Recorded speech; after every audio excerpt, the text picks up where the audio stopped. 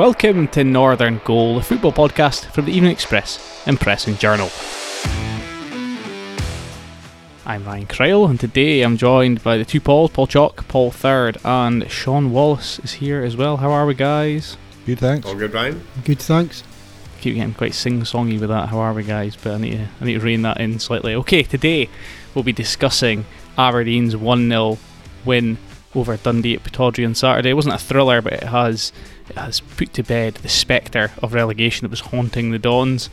Over the last few weeks, Ross County picked up a valuable point with their 0-0 draw with Hearts at Tynecastle.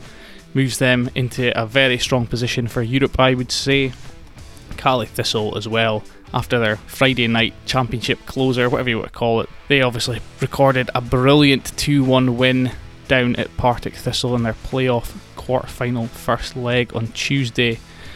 So we'll have that to discuss, as well as our lower league teams, who we'll touch on a little bit towards the end. But yes, first, Aberdeen who this morning announced that Willie Garner will be joining their board as a non-executive director, another legend in an official capacity at Pittodrie. But yes, the game at the weekend, Sean, we were both there. The relegation battle is won, although Jim Goodwin isn't going that far yet. But I mean, it was a hard-fought win against Dundee in the end. They didn't make it easy for themselves in the first half. They looked quite nervous, didn't they?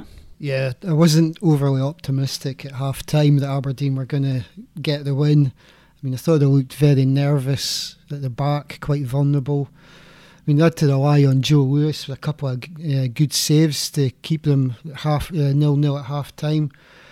So I was getting the fear after 45 minutes that, oh no, here we go. But thankfully they got a job done, and I know it's 8 points ahead with 3 games left. It's mathematically still possible that they can get dragged in, but it's not going to happen. They're safe. I mean, it's mathematically possible I could win a lottery, but that's not going to happen either. So, no. Do you think there was... Obviously, at the back, Declan Gallagher and David Bates made a few errors, played a few of their teammates into trouble in the first half. Do you think going forward there was maybe a bit too much of a determination to play through the middle? They seemed to be quite sort of limited to long-range pot shots at a certain point. And the first half, there was only one moment where they really threatened, and it was when they got the ball wide to Bizel, and he kind of cut along the byline and almost got the ball to Ramirez. And ultimately, I think that really proved to be the formula in the second half, didn't it? Getting the ball wide, Bizel, and running at Cammy Kerr, I think it was, the Dundee right back. He was getting a lot of change out of him, wasn't he? I think that was the difference. I mean, the first half, it was just they were restricted to long range efforts that were like fizzing past. Didn't really trouble Dundee whatsoever. In the second half, they got a bit more width, and they looked more dangerous. And Bezuijen, I thought he had a fantastic game, very dangerous. I mean, he's fast, takes on players. What I like about him is he's so direct. He just runs at a player, takes him on, and he forces a decision from a defender. And more often than not, it turns out to be a foul. In terms of the other players that impressed me, I would say Connor Barron. That was kind of... I've seen him in the flesh before, but I think he had a really busy sort of game in the middle of the park for such a wee guy. He doesn't have to get about and throw himself into challenges, and kind of you notice him throughout the game making an impact. I thought Jack McKenzie as well was quite good going forward. That sort of combination with Bizel and down the left hand side in the second half with the overlaps was quite it was an overload that Dundee couldn't cope with. Well, it was good. I was just happy to see Jack McKenzie back and playing well. It's been such a frustrating season for him. I mean, he started off the campaign with a bang, and he looked like he would go on and have a very, very positive impact, and then he's just been like dogged by injury problems for 6 months. I mean, after the game, he spoke to the press and he just documented he had calf problems. I think it was the thigh. I think he came back in November against Dundee United and thought that's the end of his injury problems. Then he was replaced at half time because of a recurrence, and then we didn't see him again until February. So I think there's been a lot of, rightly so, a lot of focus on Calvin Ramsey this season, but you shouldn't forget that on the other side, Jack McKenzie has a lot of talent, and hopefully he will be injury free next season and be able to make a real impact. And Connor Barron, I mean, he's just a class act. And you look at him, and for how young he is and how short a period he had in that team, he's got such a dominant personality. He just sort of tries to dictate play, and he's like talking to his teammates. I think Barron is a player you can build a team around. He's just a fantastic young talent. I might get pelters for saying this, but what sort of his stature and the way he was moving about the centre of the park, although he was moving about a bit quicker, what it actually reminded me of was Charlie Adam a little bit, who's playing for Dundee, albeit Charlie Adam is now far older than Connor Barron is.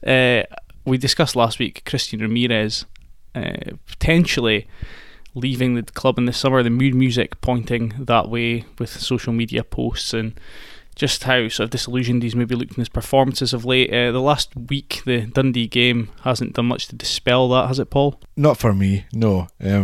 He's the epitome of the frustrated footballer at the minute. In terms of, you see, I think Jack McKenzie had a shot that went fizzing wide, and he's raging at him. When you look back and you see the footage, he's raging that he doesn't get the ball played in.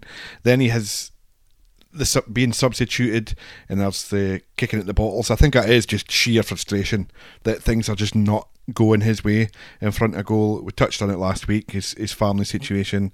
He's in a different country. He's on his Todd again. It's tough. It's a tough spell for him. What the future holds, I don't know. But I'm with you, Ryan. The signs are not looking promising. No. I have to be honest.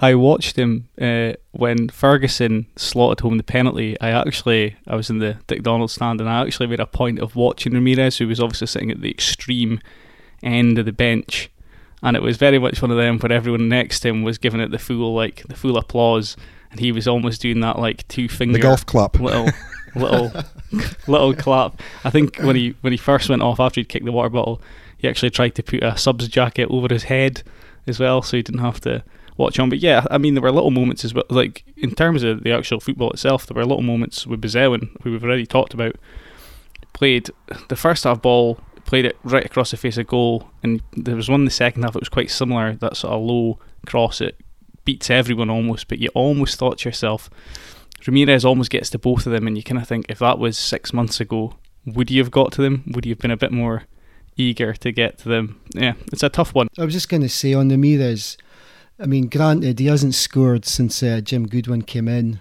mid-February, and he's not the player he was at the start of the season, but I don't think we should overlook that he's still scored 15 goals in a team that is woefully underperformed for the campaign, and he's been denied service for so much of that season. I think it's remarkable that he managed to score 15 at all. Well, he's still got a few games left to rediscover his love of football. With Aberdeen, the first opportunity he'll have is Hibs at Easter Road this weekend. Willie Miller was talking about, I know Jim Goodwin's, I think even today in the Press and Journal and Evening Express, talked up the Don's chances of still finishing 7th, the best of the top 6.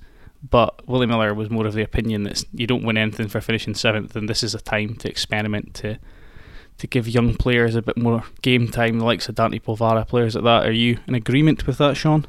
Well, finishing 7th isn't getting my juices flowing. I mean, it's not. It's 7th, 9th. Does it really make any difference? It's still failure. The only thing is, I'm all in favour of giving fringe players a chance and experimenting, but there's not that much fringe players you can give a chance to. No. Dante Polvara is the one that I would like to see get more game time. When he arrived in January, granted he had like his operation, but now he's back fully fit.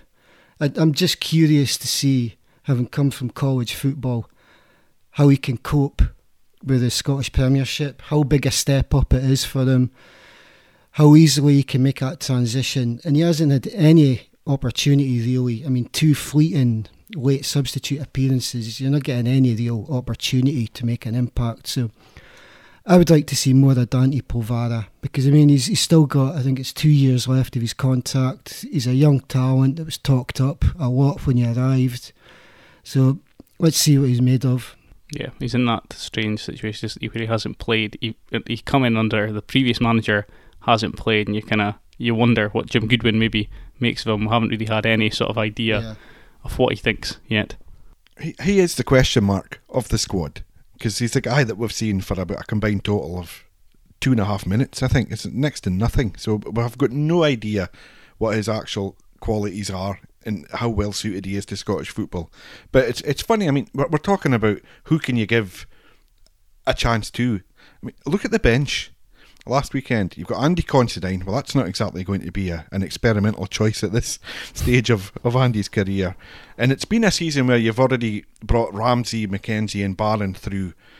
And I am of the opinion the focus should be on trying to finish this campaign as strong as you can to get just a bit of momentum, anything, positivity going into the new campaign. I mean, looking at Saturday, Ross McCrory is going to come back in, for sure. And then the other guys, again, going back to the bench last week, Considine, Funso Ojo, Michael Ruth, Dylan McGeoch, Adam Montgomery, Teddy Jenks. We're not expecting any of them to be here next season. And that only left 2 other candidates in Gary Woods and Connor McLennan. Well, I think we know all about both of them at this point.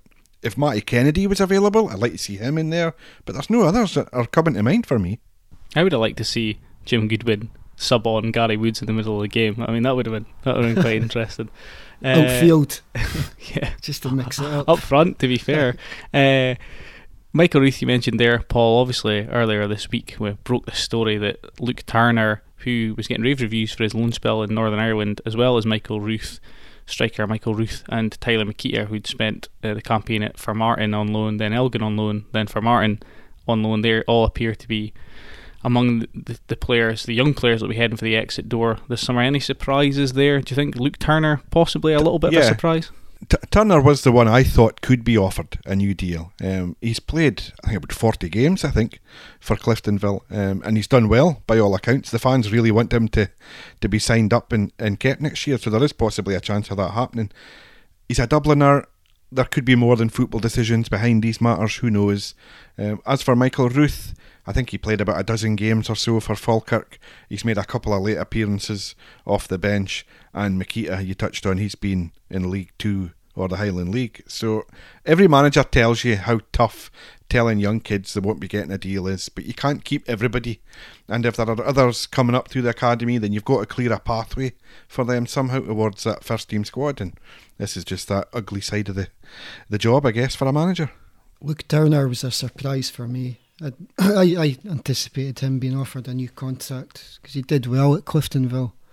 I mean, I was looking through it today, and I mean, it was only 2 months ago the manager, Paddy McLaughlin, said that Turner had been a revelation throughout the season.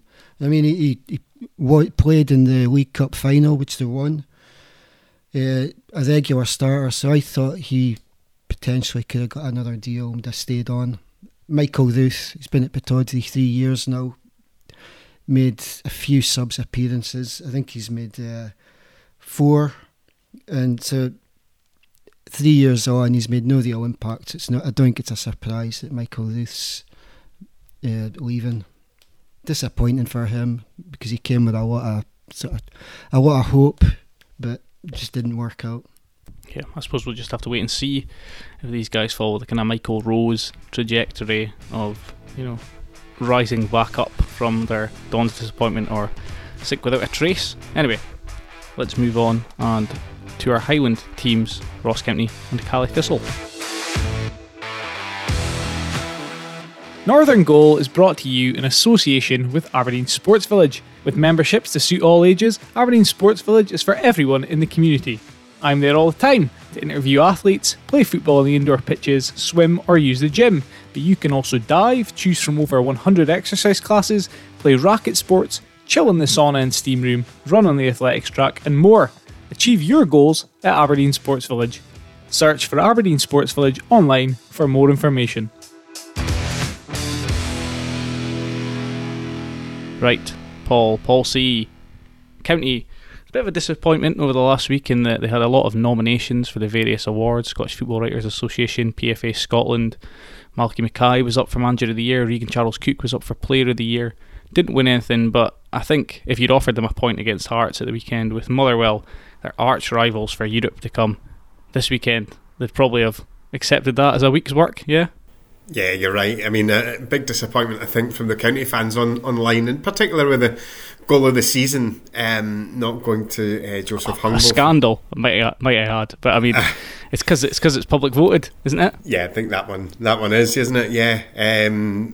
The Staggies fans felt that was the clear winner, but everyone's going to back their own team and their own players, I suppose. But that's the beauty of these awards. It opens debates, and that's what we love about it. But from Ross County's point of view, big point at Tynecastle. Spoke last week about the fact that's now 3 times that County have held Hearts, the third best team in the country, and it could be a valuable one. It's all eyes. As soon as the fixtures come out for the split, the fact that Ross County were home to Motherwell and home to Dundee United, they're direct rivals for Europe. Given Ross County's strong home form, this is a real opportunity, and that's a valuable point earned at Tynecastle. They can move to within 1 win of clinching European qualification if they beat Motherwell this weekend, of course. And my colleague Andy Skinner was at the Ross County press conference yesterday, and he was telling me Malky is particularly delighted right now by the clean sheets they're keeping. It's 4 clean sheets in 7, and 2 of the 3 that they haven't kept clean sheets are the Celtic games, so that tells you that they're doing the business at the back, and there's a real solidity about them ahead of this one. They're looking forward to this one. In terms of the form book against Motherwell this season, are we expecting a County to go into this one? I know they're at home, but as favourites? Yeah, I think they would be slight favourites. They've lost the first one, and then it's back-to-back wins against Motherwell, including a gutsy one at New Year where they were down to 10 men and locked at 1-1, and they came through to win 3-1. So they're going. I think there's a lot of puzzlement as to why Motherwell have ended up in the top 6. It seemed as if Livingston obviously were going to get there, and then it was that dramatic last gasp result that took Motherwell into the top 6. So they don't have great form about them. County timed their run to perfection to make the top 6, and getting clean sheets at places like Aberdeen, Tynecastle, and Fir Park previously as well will give them hope. There's a real sense that they can make history here. They've got 3 games to do it. They've got the trip to Ibrox, whereas Dundee United have still to face the Old Firm. Celtic have got County have got Celtic out the way as it is. So these 2 games are crucial, and what a turnaround it has been for the Staggies. But all eyes on this one. They can just about be over the line if they defeat the Fir Parkers. Yeah, Motherwell, another one of those teams that makes Aberdeen look worse by virtue of the fact they didn't win for how long, and they still made it into the top 6. In terms of the goalkeeping situation at County, obviously it's a bit precarious in that Ross Laidlaw is now their kind of one fit senior goalkeeper. Is that right? Ashley Maynard-Brewer has dislocated his shoulder. He was on loan anyway, wasn't he? Yeah, he on loan from Charlton, so he spoke to the press yesterday, and it's in today's Press and Journal as well, that he will be going back there. Injury has forced his season is now over. I think it was the Rangers game earlier this year where he was injured, and that opened the door for Ross Laidlaw, who had to be patient. I'm a big fan of Ross Laidlaw. I think he is a really top performer. I think in terms of Ashley Brewer, he came in and it took him a little bit of time, admittedly, to find his feet, but he got better and better and was a real asset and actually deserved his starting position in the team. But Laidlaw is really enjoying his football. He's performing really well, and he's a key reason why they're performing so strongly at the back. So yeah, it's a great position to be in. Of course, Ross Laidlaw got a new deal last summer, just ahead of the change of management. I think it was announced by Roy McGregor on the social media channels on their TV that given that Ross County were safe, here's Ross Laidlaw staying. So he got a 2-year deal, so he's here for another season, and he's a really reliable number 1, and Malky will no doubt try to get a new keeper in for the next season. Yeah, I know the fans were calling this week for Alex Iakoviti at centre-back to get a new deal as well. He's one that's impressed this season. Anyway, should Ross County win this weekend against Motherwell, you have my permission to pack your Corby trouser press and get ready for the European adventure at the start of next season. Right, Caley Thistle then. Paul, you were down for the first leg of their playoff quarter-final at Firhill. Rutted Firhill on Tuesday night. Decent win, goal down, came from behind. The winning goal was quite something, wasn't it? It certainly was, and everyone's speaking about two elements to the winning goal. It was Austin Samuels that got it. It doubled his tally. I think the Aberdeen fans, saw his loan spell, which wasn't exactly successful, shall we say, through at Pittodrie, but he's signed up, of course, from Wolves on an 18-month deal at Caley Thistle, and that's his second of the season since joining. But yeah, it was all about Shane Sutherland. He was a terrific man of the match, deserved man of the match. He was all over the place. He's been playing out on the right side of the attack, supporting Billy Mackay really, really well. But his run and delivery for Austin Samuels to bag the winner, of course, having scored as well with that the instincts to run in after Billy Mackay's shot had been spilled by Jamie Snedden, the Partick goalkeeper. In came Shane Sutherland to equalise. So it was a great turnaround, because it 1-0 for Thistle in what wasn't a great game. The second half was certainly more lively.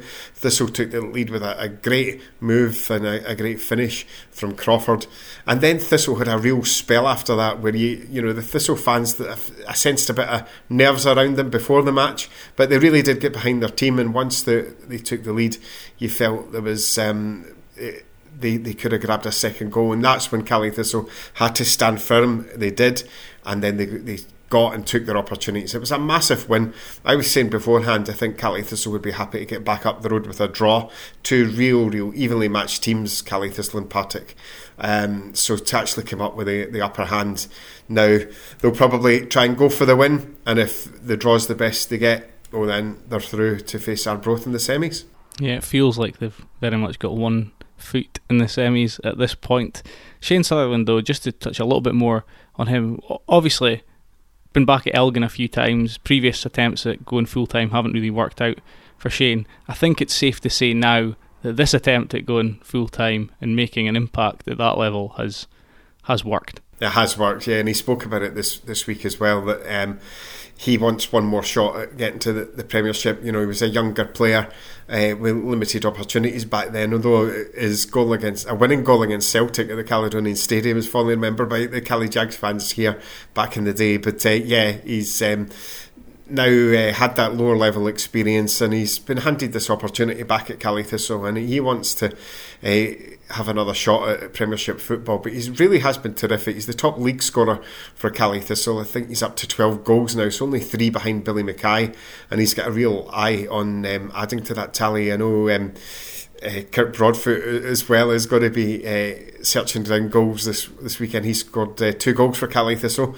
this season, both at home to Partick Thistle, so he'll be looking for more of the same on Friday. And what a way to sign off the week if they could get through this one. Right, let's look forward eagerly to tomorrow night then. In the next section, we'll discuss, finally, in this week's episode of Northern Goal, Cove, Peterhead and Elgin City. Right, I put on my notes for this.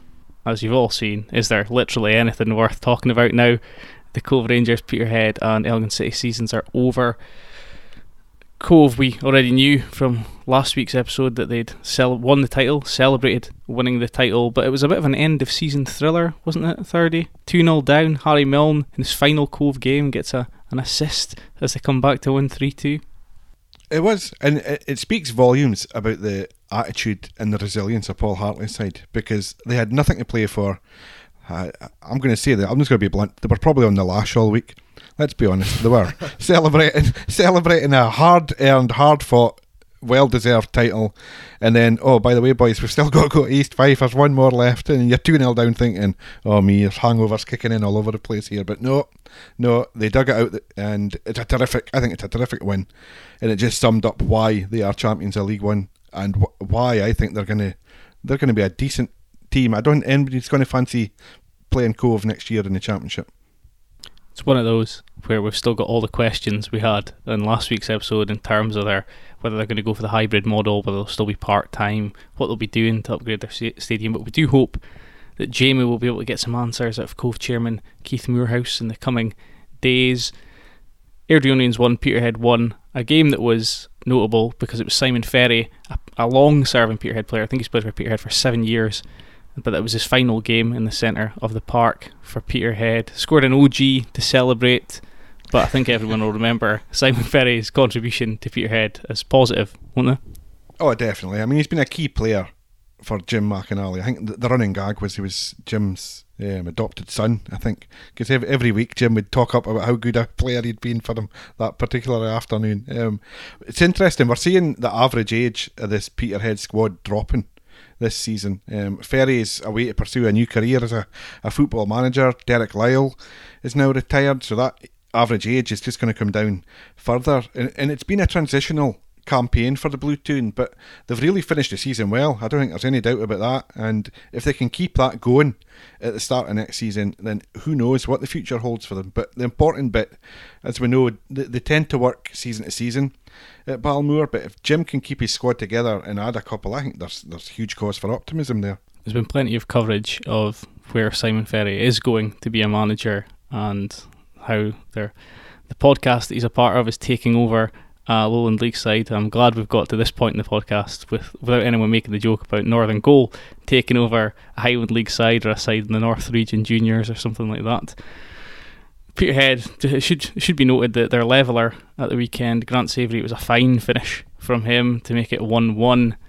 Finally then, let's move on to Stranraer 2, Elgin City 0. Anything to say about this one, Chalky? Anything at all? Well, I spoke to Gavin Price after the game, and he was really disappointed, as has been the theme all too often.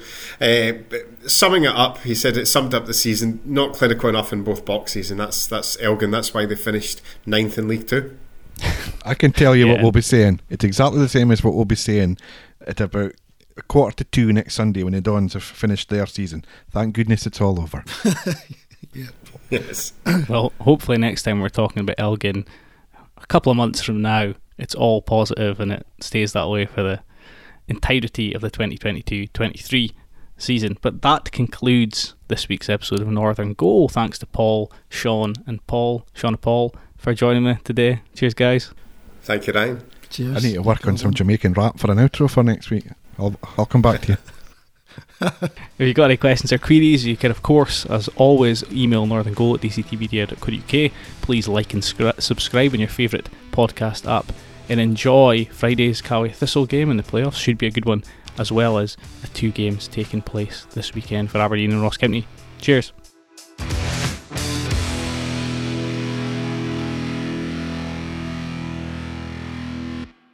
Hope you loved the episode, and if you did, we'd be grateful if you could leave us a review or rating on Apple Podcasts or wherever you get your podcasts.